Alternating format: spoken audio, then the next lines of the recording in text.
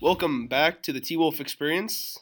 I'm your host, Johnny Babula, and today we'll be joined by my co-host, Colton Bossler, and our special guests, Miss Barnhart and Blake Meyer. How you doing? First, I just want to ask a little bit about both your guys. Tell us a little bit about yourselves. My name is Mrs. Barnhart, and I coach the speech team for Exeter Milligan. I am Blake, and I am humorous prose for speech and for Exeter Milligan. What does humorous prose mean? Humorous prose is you gotta be funny, and you gotta use gestures to show what you're doing. Why did you choose to do speech, Blake? Because it seemed fun, and it still is pretty fun. You can meet people and get to improve. So can you tell us a little bit about your experiences in speech? I've recently placed 6 at a speech meet, and speech has been real fun. I've practiced a lot, and I know my speech pretty well. What category do you compete in? I compete in humorous prose. Humorous prose. Okay. So how do you prepare yourself for an upcoming competition? I would go into my room, record myself, and do my speech for the camera, and then watch it back and see what I can improve on. How do you think speech has impacted you? I've become a lot more. I'm able to talk more and express myself more with it. Now on to our lovely guest, Miss Barnhart. Yes. Why did you choose to coach speech? I think that speech is a life skill, and so because of that, no matter what area you go into, speech is an avenue that can help you regardless of your future vocation. What is your favorite part about speech? In speech competition, there's actually 2 types of events to focus on. One are the public speaking events, including the informative, entertainment, extemporaneous, and persuasive.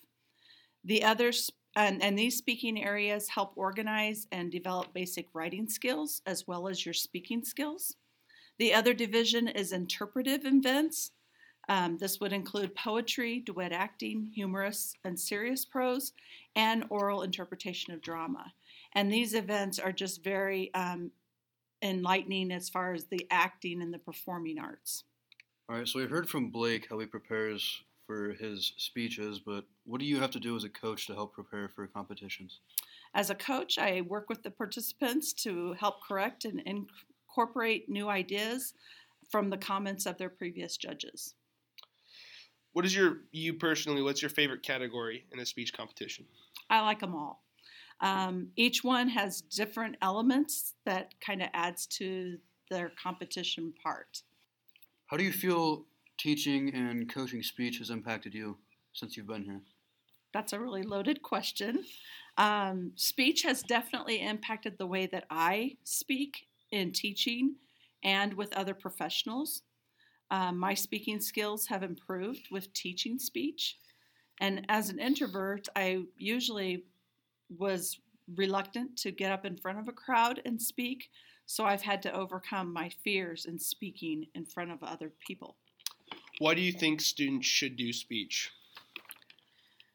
Public speaking is a life skill that students can take with them into any career. So they may not think at this time that they're ever going to need to be able to speak in front of other people, but life throws us curves sometimes, and you never know what situations may come down the road, and so you may need some of those public speaking skills.